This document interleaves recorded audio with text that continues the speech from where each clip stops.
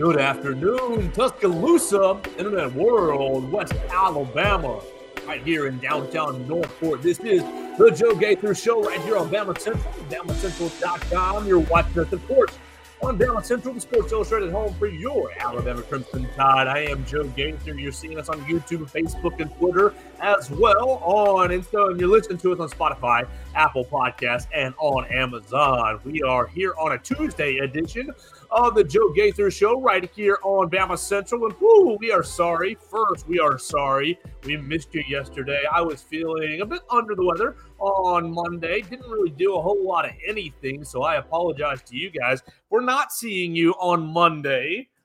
And we're back here on a Tuesday, and we're going to recap the weekend because what else are you going to do on a bye week? Welcome in. It's Bama bye week, so we're going to try to have as much fun as we can. Of course, we encourage you guys to follow us at Joe Gaither 6 on all the social media machines. You can find us on Twitter, X, Facebook, Instagram, Snapchat, YouTube at Joe Gaither 6. Send me your comments, your questions, your queries, and complaints. We are here first before we get into Alabama and Tennessee, the big old weekend win for Alabama. Whoo, what a weekend it was. Maybe that's why I was under the weather yesterday. How many cigars did you smoke over the weekend? Enjoying Alabama's big old win, 34-20 over Tennessee. Yes, sir, Wendell Hare. How about that comeback? It was a beautiful comeback. Alabama down 13 points at halftime. And how many of you counted Alabama out? How many of you were firing Tommy Reese, were firing Kevin Steele, were getting rid of Jalen Milroe, were dumping all the running backs and jumping off the bandwagon? Not me. I was a little bit nervous, definitely a little bit nervous. Before we get into the ball game, we can encourage you to subscribe and find our other Bama Central Broadcasting Network podcasts. Our friends, Blue Collar Unplugged, just dropped their newest episode to celebrate the start of a new season. Blake Byler, Jacob Pickle, Matthew Gibson, the trio, bringing you all things Bama basketball related. They are there, Blue Collar Unplugged. You can find them, of course, wherever podcasts are found, Spotify, Apple Podcasts, most likely. And of course, you can find them right there on the front page of BamaCentral.com.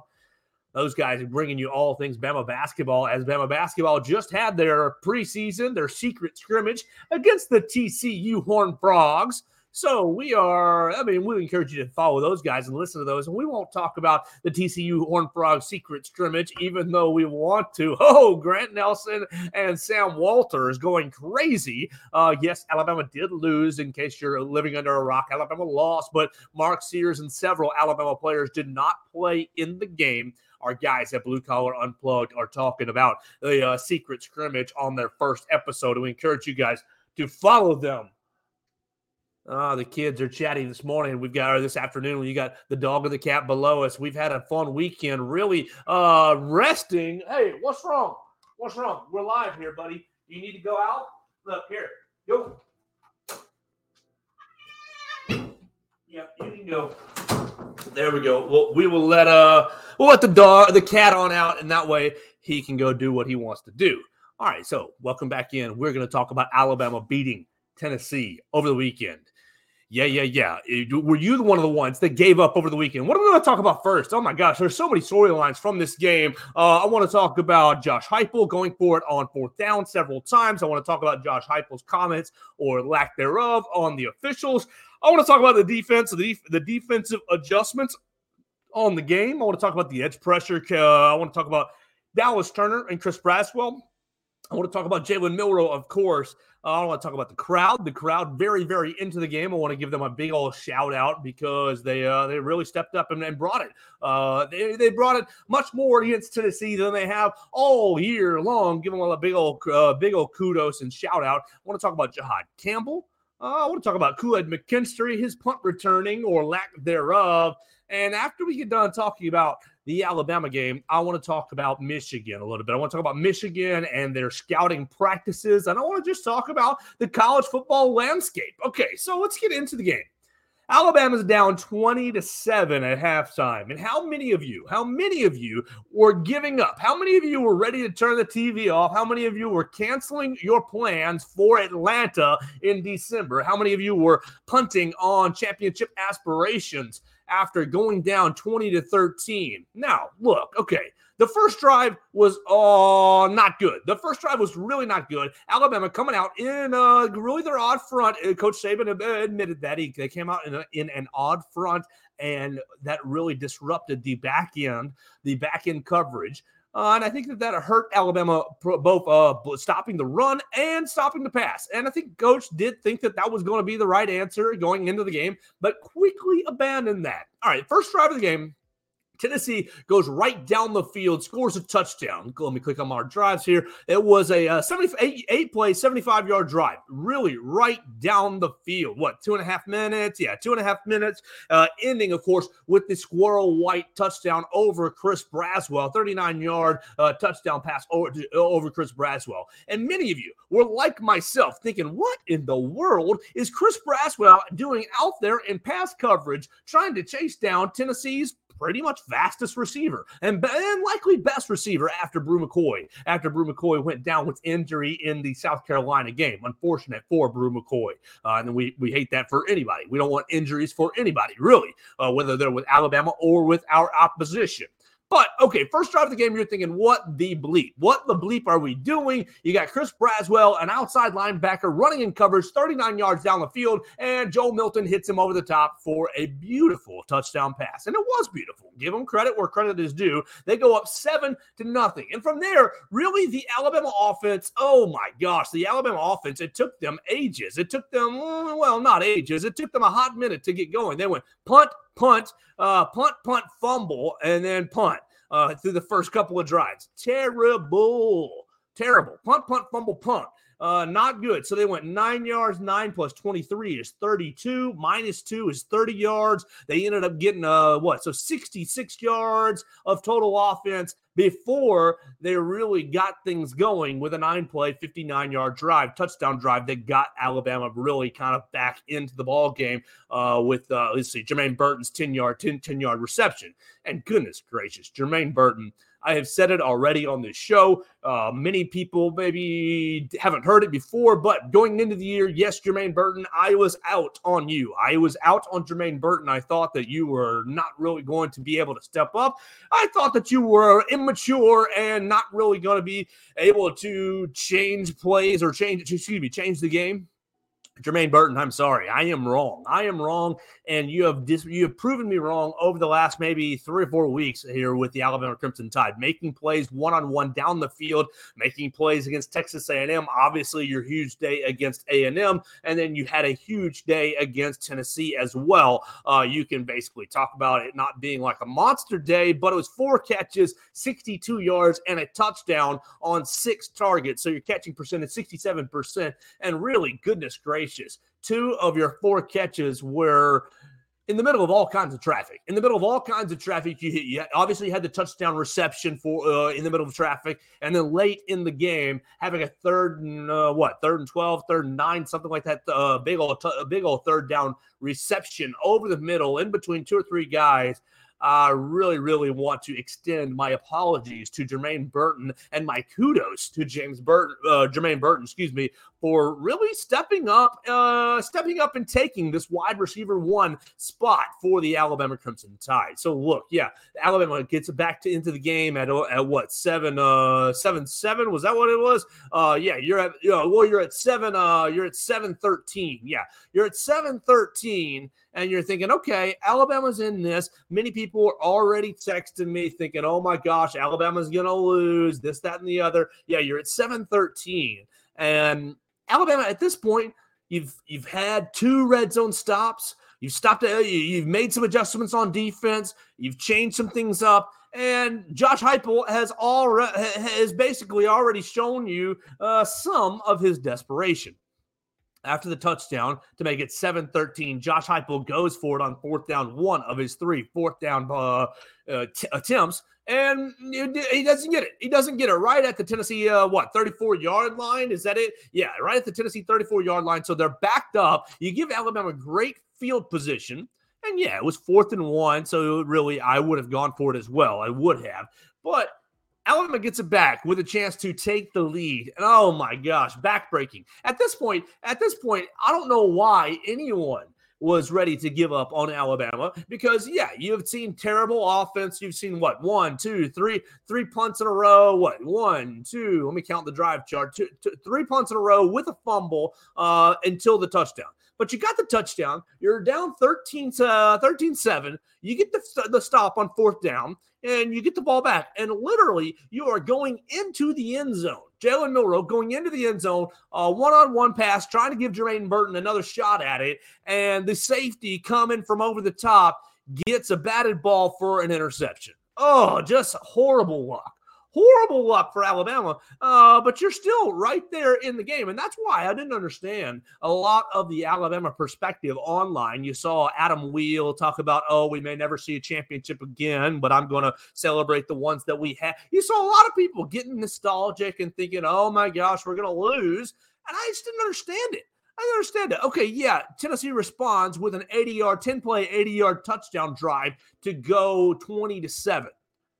Yeah, that really did sting badly. It hurt your heart badly. Alabama back out on the field on defense and really gave up the 80 yards. It stung badly. So you're down 20-7. Okay, you're down 20-7, and you're thinking, well, things haven't gone great, but you're still right there in this game. I don't understand whether it's the Alabama perspective, whether it's a college football perspective, whether it's just the way that fans are. There were so many people jumping off the boat, writing this team off, thinking that, oh gosh, it's over. We're never going to win another game. The championship, the dynasty is dead. And the game still had half of its game left. And that's what I don't understand. You had half its game left. You're down 13. You played nearly your worst half offensively that you've played, oh gosh, all year? Maybe all year? Okay, maybe not as bad as your 2 USF halves, but as bad as you've played offensively, I guess dating back to the week earlier against Arkansas, the second half against Arkansas,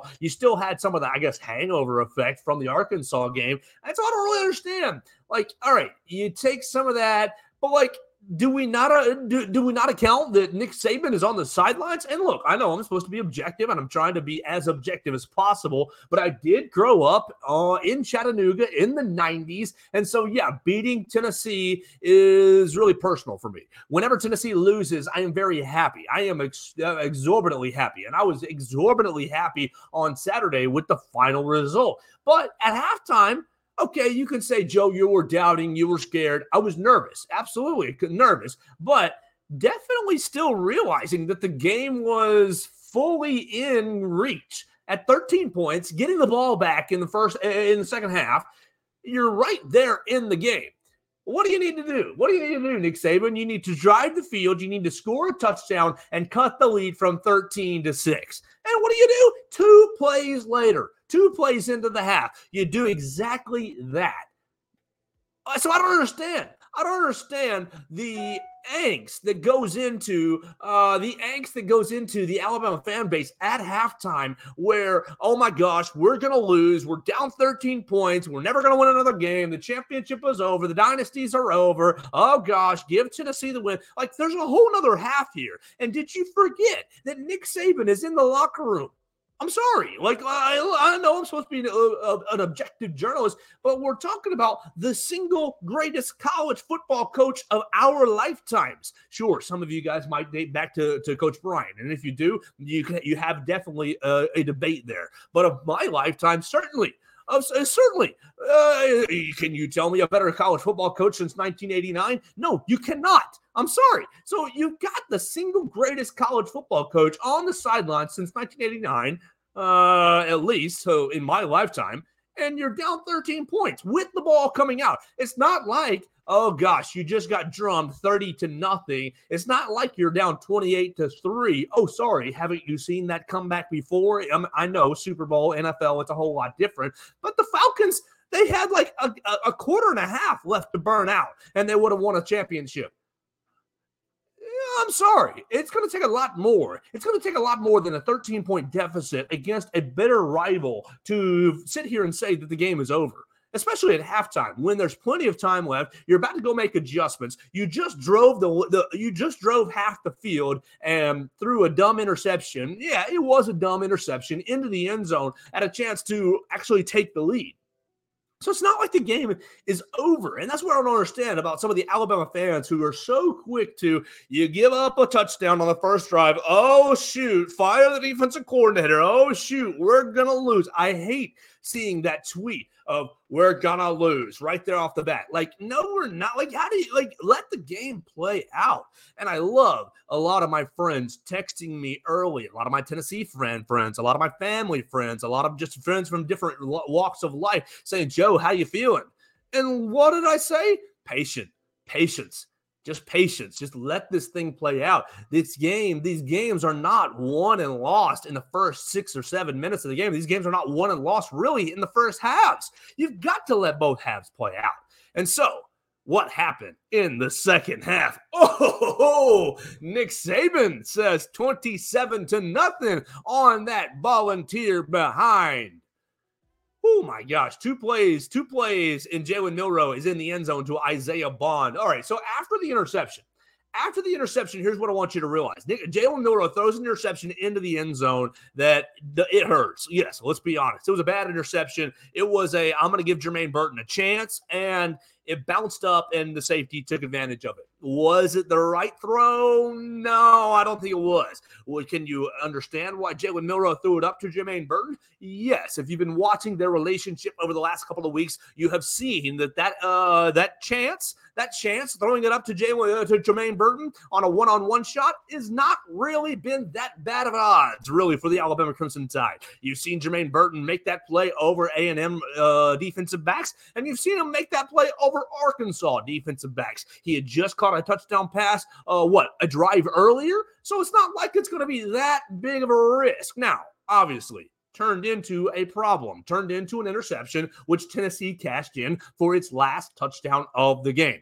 But after the interception, and think about what Jalen Milroe has done after interceptions literally all year long outside of the Texas game. Yeah, the Texas game. Oh, hurts my soul. But after the Texas game, any interception that Jalen Milroe has thrown against Ole Miss in the first half, against A&M in the second half, any interception that he's thrown, he has bounced back very, very well. What were his numbers after the interception? 4 or 5 in the second half. Yeah, he only threw 5 bleeping passes in the second half. 4 or 5 for 103 yards on a touchdown. One of them, obviously, the long bomb to Isaiah Bond to cut the lead to 6 points. All right, so you've cut the lead to 6 points, and Tennessee gets the ball back. And I believe, let me make sure that where I'm at on my drive chart. Yeah, Tennessee gets the ball back at their own 12-yard line, right? Drive started, at their own 12-yard line, basically off that weird fair catch thing. And we'll get into officiating here in just a minute. But what happens? Alabama's defense responds. Look, you got Alabama's defense responding extremely well in the second half. They go punt. They go on downs. They go punt again. They go fumble, punt. They go on downs, and then the game is over. So they come out, and they get the stop right off the bat, give the ball back to the offense. Now you're down 6. Okay, you work sort of a decent drive. Will Reichert field goal takes you down 3. You get a turnover on downs. Oh, my gosh, Josh Heupel. I love being aggressive. I love going forward on fourth down. And really, the first fourth down that you went for from your own 34-yard line in the first half, I was all about. You should have gone for that. Now, was it a little bit of a suspect spot on third down? I think it was. I'll be honest. I do think it was. But you went for it on fourth down, and you got stuffed. Joe Milton got stuffed on the edge. And so I think that I agree with going forward on fourth down, but the fourth down play calls were horrendous. You go for it again on your own. Let's see. This is from your own 25-yard line, right? 47. Excuse me. This is on your own 47-yard line. That's where your drive started. Tennessee's drive started on the 4. They punted. Then the next drive started on the 25. They turned it over on downs right at midfield on your own 47. The play calling on fourth down was absolutely horrendous. It's 4th and short, and you're in the shotgun literally all 3 times. You're in the shotgun all 3 times, and quarterback keeper on 2 of them, and then you run an inside zone, basically power play to the running back on the middle one, the one that I'm talking about right now, the first 4th down of the second half. And what does Alabama do? You stuff it. Jahad Campbell and company stuffs it, and you march right down the field, and you go from down 3 to up 4 on a Jace McClellan touchdown run. And at that point, the game is not over, but it's trending to be over. You're in the balance. You're in the balance. Tennessee gets the ball again on their own 25-yard line. They only go, 7 yards. They go 3 plays. Yeah. They go 3 plays, 7 yards, and they punt the ball again. Really, that fastball offense, the fast-paced offense, Nick Saban was talking about, they run 2.7 plays per minute. That fast-paced offense is really, really good when you can get things going. Coach Saban even talked about it on Hey Coach, about how Alabama's offense likes to play with tempo, but it's a double-edged sword. It's a double-edged sword. If you are getting things going, then of course you're in rhythm. Of course you're hurting the defense. It comes down to execution, and Coach Saban really hammering that, emphasizing that, and Tennessee in the second half largely did not execute. So what happens? Alabama gets the punt again. You drive the field, and you get, boom, a 50-yard bomb from Will Reichert to go up 3 to up 7. And Will Reichert, remembering his missed kick from last year, that's the last time Will Reichert has missed a kick, was up there in Knoxville, talking before the game to Jenny Dell and telling her that that kick still haunts him. And I totally believe it, because that was a kick that was within his range, would have given Alabama the 52-49 lead. Instead, it spotted Tennessee up for their last drive of the game.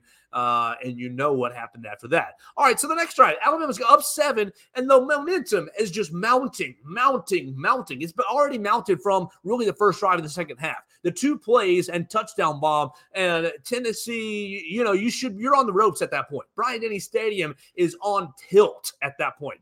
Bryant-Denny Stadium is ready to get, literally the desperation that I just kind of a little bit poked fun at the Alabama Nation. Oh, the game is over. The desperation was fully out on display at the start of the second half. And it was palpable in the crowd. It was palpable in Bryant-Denny Stadium. And I think that really they were getting after it at that point. And so, boom, you get the 50-yard field goal. You're only down 7 points now, Tennessee. You're only down 7 points now. And the game's got, 8, 9 minutes left in the ball game. Actually, I believe it still had a whole nother quarter left. Yeah. So the fumble, no, that was in the fourth quarter. Yep, I'm following the drive chart. Excuse me. You have 8 minutes left in the game. 8 minutes left in the game. You're down just 7 points. And what's the drive chart say? You go 3 plays minus 1 yard. And on that third play, oh my gosh, Chris Braswell comes around the top of the edge. And look, I know Dallas Turner. I love you, Dallas Turner. Dallas Turner has received a lot of the accolades, a lot of the attention for being the star stud edge rusher. And he absolutely is a stud. He's an absolute beast. He is a madman on the edge who I do not want to block, and I don't have any answers blocking. You saw him last week against Arkansas, cutting back to the inside and really ending the game, ending Arkansas's comeback chances, getting a big old sack on KJ Jefferson. So Dallas Turner absolutely deserves his due. And yeah, did he end up having a sack in this game? I think he did. Dallas Turner, 5 tackles, 3 for a loss, 1 sack, 1 sack on the ball game. But it was Chris Braswell's pressure that ultimately got the sack fumble on Joe Milton. And you saw my man Jahad Campbell come around the edge, scoop and score, and boom, Alabama goes from up 7 to up 14. And the door is essentially slammed shut in the game. From there, the game is pretty much over. You have the fumble. Tennessee punts on their next play. Three plays, 1 yard, and a punt. Alabama, they're only able to put together a short little drive. They were able to hold the ball for 2 minutes and 53 seconds, but 3 plays, 9 yards, and a punt. Tennessee goes for it again on their next play on downs. Alabama punts on their next, and then the game is over. So, how does it feel? Alabama, you got the win back over Tennessee. You got the win back over Tennessee to basically right all the wrongs. Everything that was wrong in the world last year after Tennessee rushed the field through the goalpost into the river, everything that was wrong in the world is now right. And I am so thankful from an Alabama perspective. I'm so thankful from a guy who grew up right there in Chattanooga, a guy who has a lot of Tennessee fan friends. And yeah, to my friends, I'm sorry. I'm sorry that you go home sad. Not really. I'm not that sorry. I know people have gone out on social media this week and said, oh, it was Alabama's Super Bowl. No, it's not Alabama's Super Bowl, but it's just one of those games that just means a lot. I mean, I know Tennessee has not been a premier program over the last 17 years, but winning 16 out of 17, it just means a lot. And to have Tennessee, look, I don't know if you heard me on the program last week or if you heard me with Michael Bronner down in Mobile, 105.1 or 105.5, excuse me, 105.5 WNSP. I said it, and I'm sorry if any Tennessee fan disagrees with me, but they are the nastiest people in the world in the SEC.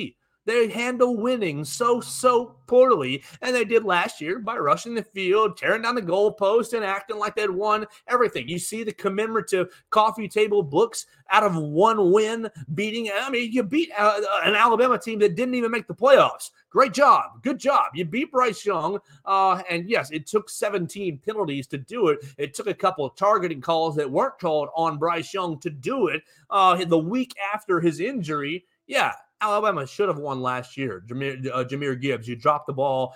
You dropped the ball that would have set up Will Reichert on a chip shot field goal to win. But you didn't. That's not what happened. Well, that's not what happened. Tennessee won last year. And they acted like the world was ending. They acted like they had conquered the world, that they were going to the college football playoff, that they were going to be the national champions. They're the nastiest winners in the world, and you're seeing it now over the last 3 days on social media. They're also the worst losers in the SEC. How many screenshots have you seen about the officials, the calls this, the calls that? Here's the deal. Look, Alabama fans who cried about calls last year, you're losers. I'm sorry, you are. Tennessee fans who cry about officials this year, you're losers too. I'm sorry, you are. Look, I grew up playing high school football, average Andy athlete, never going to make it in college football, never. And that's fine. But you realize that you're going to get good calls, you're going to get bad calls, officials are going to make calls, and officials are going to miss calls. It's a part of the game. Literally happens every game, every year. What it is and what it isn't, there's no conspiracy for Alabama or against Alabama. You can look back over over the Nick Saban year period and see that Alabama is in the top 30% of penalties called against them, and in the bottom 30% of penalties called for them. Like, this is just over the course of time, the statistics have bared out. There's no officiating bias for Alabama, and there's no officiating bias against Alabama either. I truly do not believe that. And if you want to call me naive, you can. Look, you can go back and point out screenshots for Tennessee, screenshots for Alabama, both in this game and in last year's game. And what do I say about last year's game? Okay, yeah, you get the interception at the very end of the game that would have won the game for Alabama, but got called back for pass interference, yada, yada, yada. Who cares? Was it pass interference?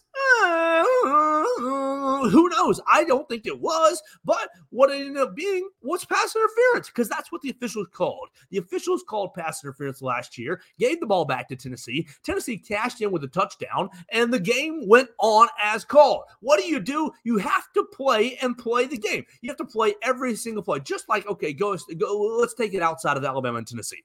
Think about New Orleans and the Rams and the LA Rams. What, 4 years ago, 4 years ago, Drew Brees throws it down into the end zone, and it should have been a pass interference call. It should have been. The guy knocked the New Orleans receiver out before the ball got to him. Should have been pass interference, but it wasn't called. I'm sorry, Saints fans, it wasn't called. So they kick a field goal. There's more time left on the clock. And what? The Rams went down and scored a touchdown to win the game. And people are saying, oh, well, the officials screwed New Orleans. They screwed New Orleans. Okay, was it a bad call? Yeah, it was a bad call. Did New Orleans still have a lot more chance in that game to win the game? Absolutely. By executing in the red zone, by making a defensive stop. There are ways that you can overcome. You can play better than the rest. You know what you don't do against Alabama when you get bad calls? You don't go for it on fourth down and call the most basic play calls on fourth down right into the teeth of the Alabama defense. You know what you do?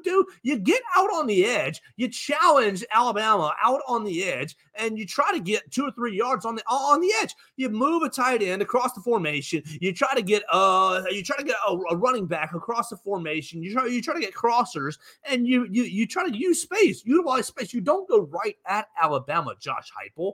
I'm sorry. You made some dumb calls. Your offense executed at a poor rate. Now, look, go back earlier in the game. Earlier in the game, the second drive, the Tennessee settles for a field goal. The ball bounces. Joe Milton throws it right into the end zone. The Tennessee tight end, it goes off of his hands and goes for an incompletion on third down. How about you catch the dang ball, Tennessee tight end? Catch the ball in the end zone and take your touchdown and punish the Alabama offense for not executing early in the game. I'm sorry. I have no patience, no sympathy for blame the ref talk. None at all. Not for New Orleans Saints when they cried about it with the Rams. Not for Alabama. Not for Alabama last year.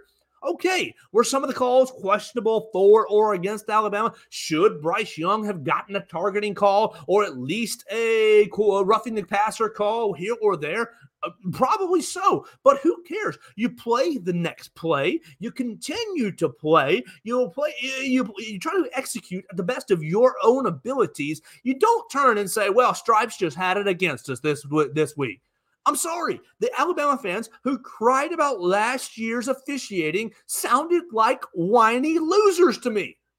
And Tennessee, the fans right now who are crying about the made and missed calls. Oh, you should have been a holding on the touchdown pass to Isaiah Bond. Well, should it have been? Sure, I will agree with that. The call was missed. It was absolutely missed. But is it a tough call? It's tough to deal with that, sure. But you're still up. At that point, 6 points. What do you need to do? Not get called for a fair catch call that downs you on the 4-yard line. Not go 3 and out and punt the ball. Not go for it on your own 40-yard line and mess up and ultimately giving the ball back to Alabama right at midfield, giving them a short field. I'm sorry. With Alabama's poor offensive execution and really going into the ball game, Tennessee's great pass rush.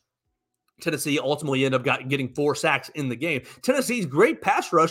I am kicking that dadgum ball away every single time. And I'm going to make Jalen Milroe, and I'm going to make the offensive line. I'm going to make everybody execute all the way down the field. What was Alabama's longest drive? What was the Crimson Tide's longest drive? Alabama's longest drive was 75 yards. Was the drive to start off the second half.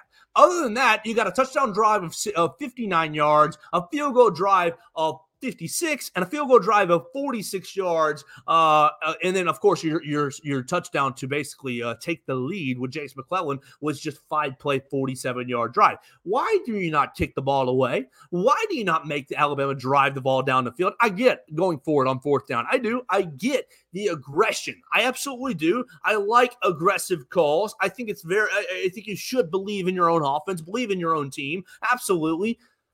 But goodness gracious, Josh Heupel, you're putting your defense in a terrible situation against an offense that has been mediocre at best. I mean, I like the Alabama offense. I like what Alabama can do on offense, but let's be honest with ourselves. The consistency for the Alabama offense has not really been there, has been poor at best, really poor at best.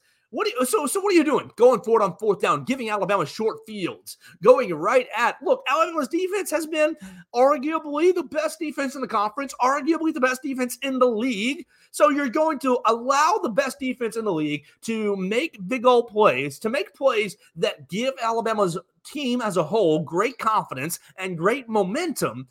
It just doesn't make sense. And I'm sorry. Yes, some of the officials missed some calls. You missed some calls on the holding for J.C. Latham right there on the touchdown pass. You did. I get that. And I'll give you that, Tennessee fans. And I'll be honest with you, I didn't like the late in the game pass interference call on Jermaine Burton, the holding call that Jermaine Burton called Drew. I didn't, just from a football standpoint. I thought it was pretty ticky-tacky. Now, was the fair catch call legal, or was the fair catch call accurate? Josh Heupel said it himself that it was accurate. It was accurate on Monday. Now, is it letter of the law? Sure. But yeah, you just don't do that. You don't leave, Granted, flip side, Alabama fans are going to sit here and say, but Joe, you're right. What about the kid who hammered Roydell Williams in the back of the head? Hammered him in the back of the head. Shouldn't that have been personal foul, 15 yards, unnecessary roughness? I think it should have been. I think there are missed calls on every single play. Every single play. You can call holding on pretty much every play. And I think that it's really up to the referee's discretion on the game. Now, is that why you lost, Tennessee? No, it's not why you lost. I promise you it's not why you lost. Why you lost was awful second-half execution. And really, you lost control of the game. Risky calls. Josh Heupel made some desperate calls. And look, if you're going to go for it on fourth down, sure, fine. But don't run right into the teeth of the Alabama defense. I think that's incredibly dumb. I think that's highly, highly stupid to do. Yeah, I know Alabama's been soft up front the last couple of years, but this year's defense is much different. This year's defense is mean. This year's defense, I believe, to be one of Alabama's best. Maybe not quite 2016, maybe not quite 2011 or 2009, but one of Alabama's best under Nick Saban. I definitely agree. Now, you lost Terry Arnold in the game to a mild concussion, and Alabama's very, very fortunate, in my opinion, to, one, have Trey Amos come into the game and play very, very well. I think Trey Amos did acquit himself very well. Coach Saban talking about the play that Jahad Campbell ended up scoring on would have likely ended up in a Trey Amos interception. Secondarily, you're fortunate that Alabama is on a bye week. I'm very happy that Alabama is on a bye week. Everybody gets a little bit of a break. The players, the coaches, ourselves, we get a little bit of a breather. We can talk about basketball a little bit. We can talk about other teams a little bit. We can talk about college football a little bit as a whole. I'm excited that Alabama is on a bye week. I hope you all enjoy your bye week. On Saturday, men, go do something for your wives or your significant others. Go do something for your family. Score you some brownie points as the stretch run of the season is coming to a stretch run, coming to a close, and you're going to want to have your Saturdays, especially next Saturday and 3 Saturdays from now, LSU and Auburn are coming up on tap. So go score yourself some brownie points by getting out of the house. Take everybody to the pumpkin patch. Go do something Halloween-y. Enjoy your families on the bye week Saturday. I'm excited for bye week Saturday. I'm going to watch Alabama baseball.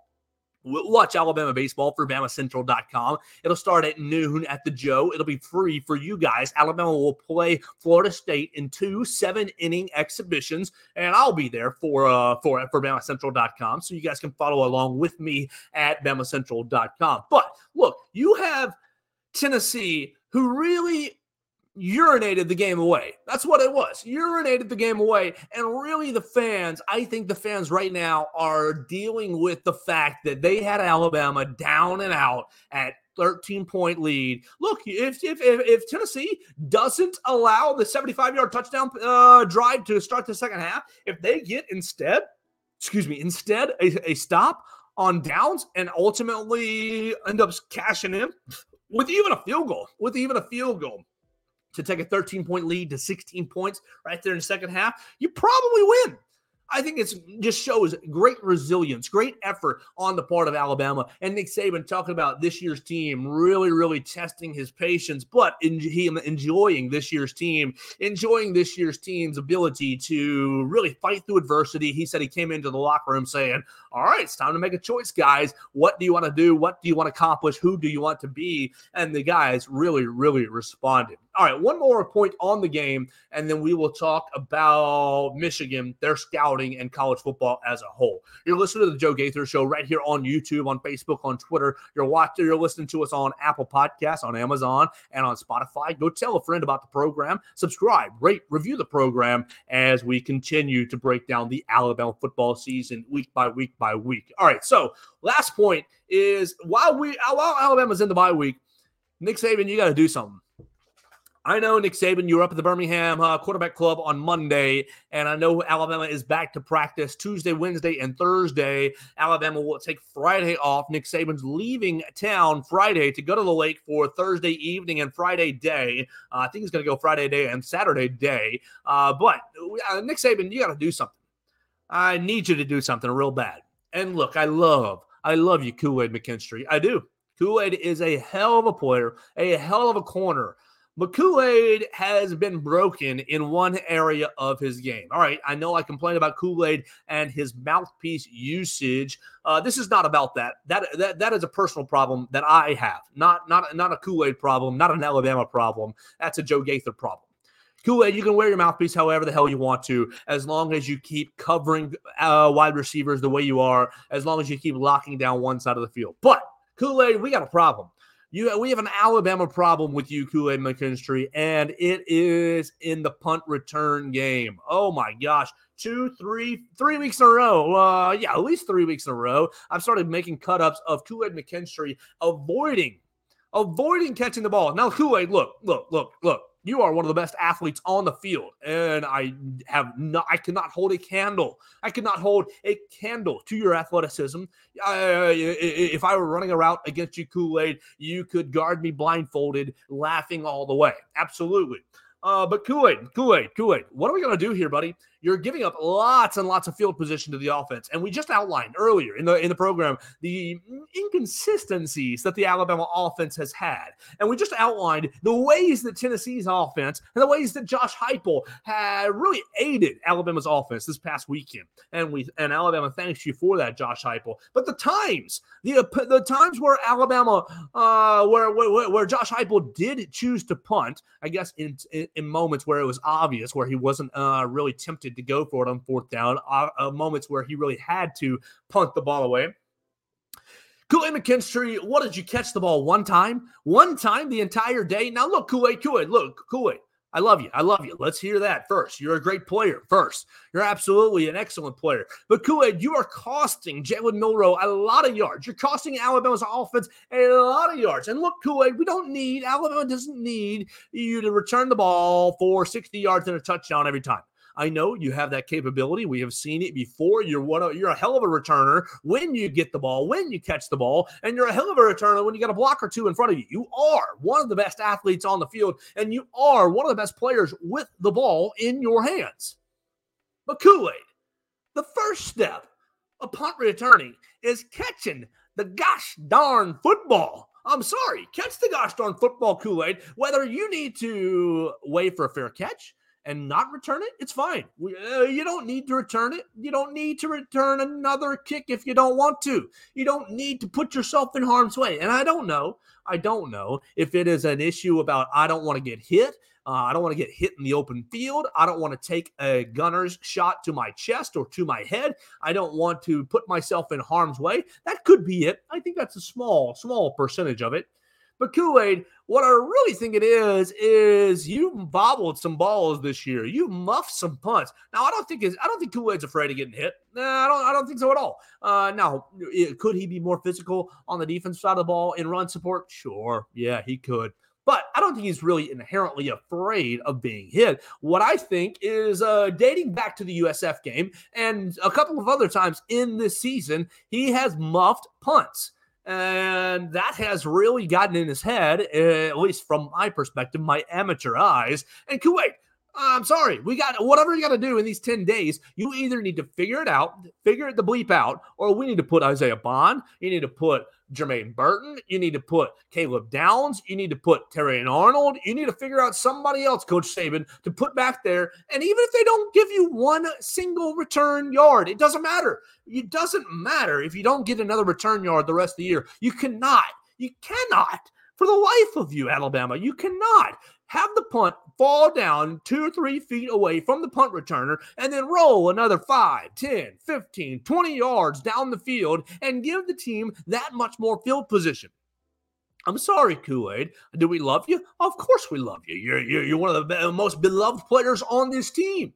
But what you cannot do the rest of the year, I'm sorry, the next time you wait for a fair catch and move away from the ball anyways, I'm sorry. You got to be out of there. Coach Saban, please. I know the next game that I coach will be my first, and I may be way out of line giving you any sort of suggestions. But what you've got to do is get a gosh darn punt returner who's going to catch the gosh darn ball.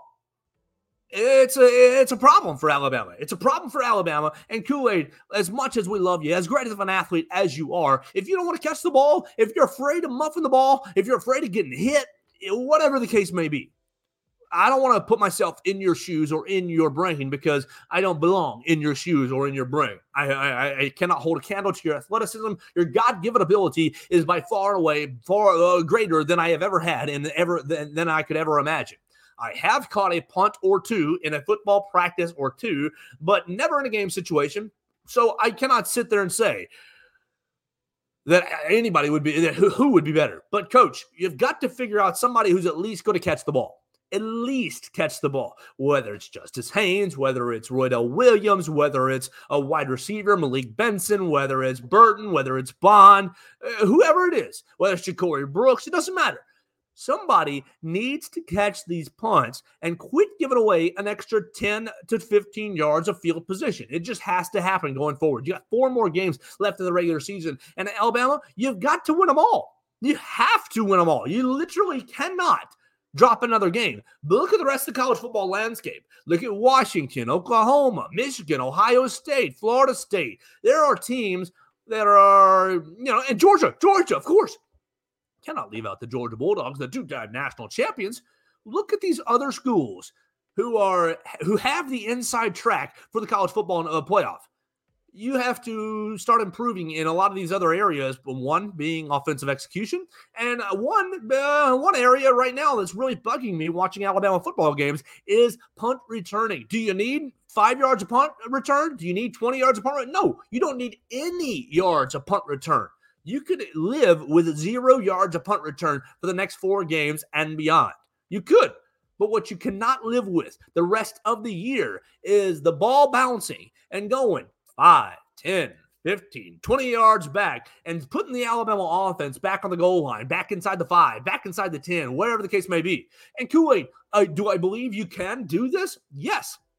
I've seen you do it. I know you can do it. I know you can catch a punt.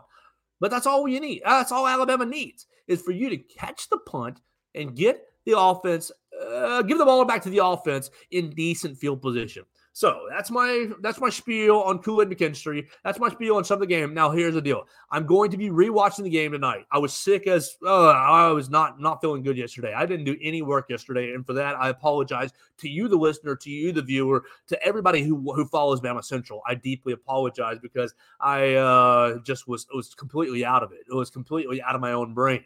So I'm going to be rewatching the game. You will see the X number of things that I noticed about the Tennessee game on Bama Central's website tomorrow. And I'll be able to talk even more in depth about what Alabama did from an X's and O's standpoint, from a schematic standpoint. Nick Saban moving from odd front to an even front, said that it shored up the defensive run support, said that it shored up the pass protection, the pass coverage. You saw Chris Braswell going all the way back to the beginning of the conversation. You saw Chris Braswell give up the touchdown to Squirrel White. Well, if you were able to watch it from the top-end perspective, you also saw Caleb Downs and Kool-Aid McKinstry really confused on that snap. And I think that coach changing up the front and changing up the coverages on the back end eliminated some of that confusion and thus really allowed the Alabama defense to clamp down on the Tennessee offense. Now, we're going to keep moving for the rest of the week. Alabama, Tennessee. We'll start getting into Alabama, LSU. I've reached out to 12 big-name guests. We're not going to tease any of them because I've gotten a couple of nibbles, but nobody's really bitten down and committed to join me. Hopefully, we will get a big-name guest or 3 the rest of the week right here on the Joe Gaither Show. We'd love to have several of the guests that I've reached out to, and I think that you would love to hear from them. We'll see if that ends up happening. But yeah, we'll stick with us the rest of the week. We'll break down more Alabama, Tennessee. We'll start getting into Alabama, LSU. We'll talk about Alabama, TCU just a little bit. But first, you got to listen to Blue Collar Unplugged. Those guys hammering the Alabama, TCU game. We'll talk about Alabama and Wake Forest basketball getting going. We'll talk about Alabama, Florida State football getting going. The soccer team is having they just wrapped up their home season. Big loss on Sunday against Mississippi State. Not good, not fun. But we'll see what they are able to do as the SEC tournament approaches. We'll just keep covering all the Alabama sports. I want to say a big thank you to my friend Christy Curry, my friend Sarah Ashley Barker, and Loyal McQueen, Alabama women's basketball players who joined me on this show. They joined me on Thursday's edition. You can see them on the back end of the conversation that I had with Dan Harrelson. You can see that on YouTube, on Facebook, Twitter. Again, listen to it on Spotify, Apple Podcasts, and on Amazon. All right, so last topic before I get out of here is on Michigan. If you guys are following college football, oh my gosh, the Michigan Wolverines, oh my gosh, and Mr. Harbaugh, Jimmy Harbaugh, oh my gosh, Jimmy is in trouble. And here's the deal. Do not mess with the NCAA. Don't mess with them. Don't mess with the NCAA and don't lie to them. Especially, look, don't lie to them on something so benign as COVID visits. We saw, obviously, Tennessee had some COVID visits, and they got majorly busted. But I think they really wanted to get busted at such a level that Jeremy Pruitt got really raked over the coals, and they were able to save a lot of money. Jim Harbaugh lied about COVID visits and tried to get himself slapped with a 3-game suspension from his own university. And now, over the last week and change, Jimmy Harbaugh, you're in trouble. You're in bad trouble, man. It sounds like Jim Harbaugh and his Michigan Wolverines have been violating some scouting rules in the NCAA. Now, look, whether you agree that scouting, in-person scouting should be legal or shouldn't be legal, and whether you agree that using recording devices should or shouldn't be legal is neither here nor there. I personally have no issue with scouting another team or trying to steal signals. If I am coaching a football team, I am hopeful that my assistants are picking up on signals from the other sidelines. I definitely am. Now, the issue is you cannot go to other teams' games in person, filming sidelines with the sole purpose of stealing signs. And it sounds like Jim Harbaugh has had a member of his Michigan staff doing that for the last 3 years. Oh my gosh. You're in trouble, my guy. You're absolutely in trouble. You were at the Ohio State Georgia game last year. Unfortunately, you didn't go to any TCU games. You look at the Big Ten record. Look, if I'm a Big Ten university member, if I'm Northwestern, if I'm Indiana, if I'm Illinois, Purdue, if I'm Wisconsin, if I'm Michigan State, not so much Ohio State, but a little bit Ohio State. But if I'm some of these smaller time schools, imagine. You're playing against Michigan. You're recruiting against them on the recruiting trail. All right, that's fine. They have a lot more money than you. They have a lot better facilities than you do. They have a lot more tradition than you do. Okay, that's fine. They beat you on the recruiting trail for Johnny X, Johnny 5-star. All right, no problem. That stuff is going to happen. But it also, instead of just beating you on the recruiting trail and bringing in better talent than you could bring in, sorry, Northwestern, you can't bring in a whole lot of great talent. Sorry, Purdue, not a whole lot of Drew Brees is coming to your school anymore. Like, I'm sorry, Indiana and Illinois. I know Indiana's got the little McMahon kid, and that's a cool story. But, like, you don't have the same talent coming in that Michigan and Ohio State and Penn State has. If you're Rutgers, I would be so I'd be so irritated. I'd be so angry because not only are you beating us probably fairly on the recruiting trail, especially now that NIL is a thing. You're probably throwing around NIL deals and NIL dollars for Johnny 5-star, and okay, you can do that. That's no problem. But the issue is you're not only beating us where you have more resources with NIL, with recruiting, with this, that, and the other. Okay, that's cool. Whatever. You got a better player. You got a better roster. But not only that, you have to send coaches to our games to steal signals because you either A, can't scout on your own. You can't draw tendencies from the game tape that everyone and their mother sends back and forth to one another. I'm sorry. You can't figure out our tendencies off of that. It's not like you're bad coaches.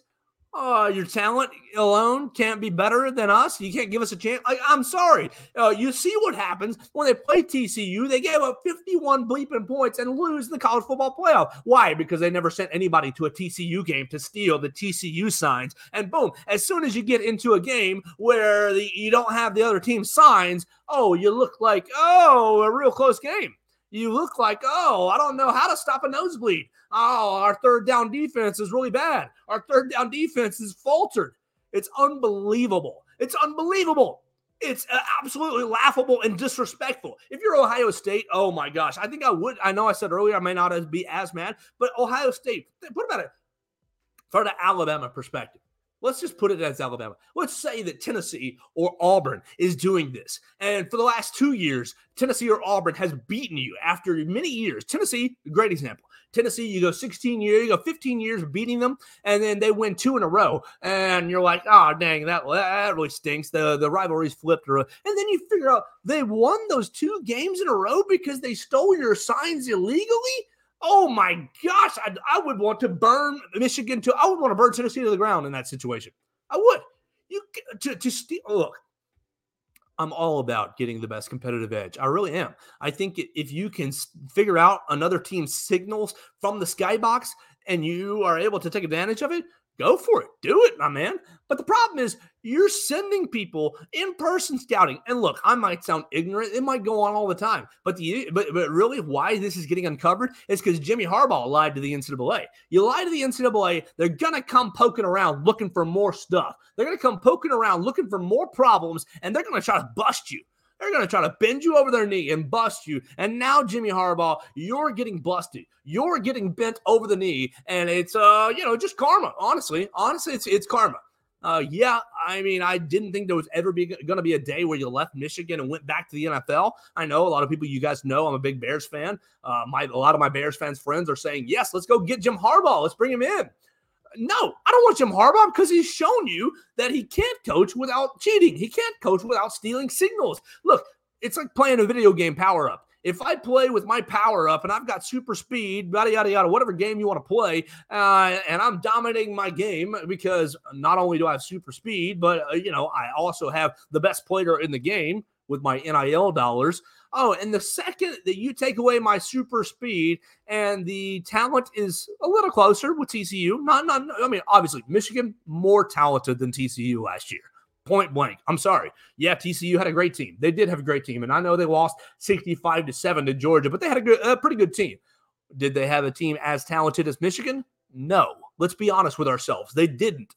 But they ended up playing against Michigan. Michigan didn't know how to play. It's like, oh, we forgot how to game plan for a team that we don't have signals for. We don't really have a great plan for a team that we don't have signals for. We can stare over to the sidelines and say, hey, they're running a sprint draw. Let's load the box and key in on the running back. Hey, they're running a slant. Hey, they're running RPO. Hey, they're running this, they're running that. Let's stop it. Oh, my gosh. I would be so livid from a Big Ten perspective.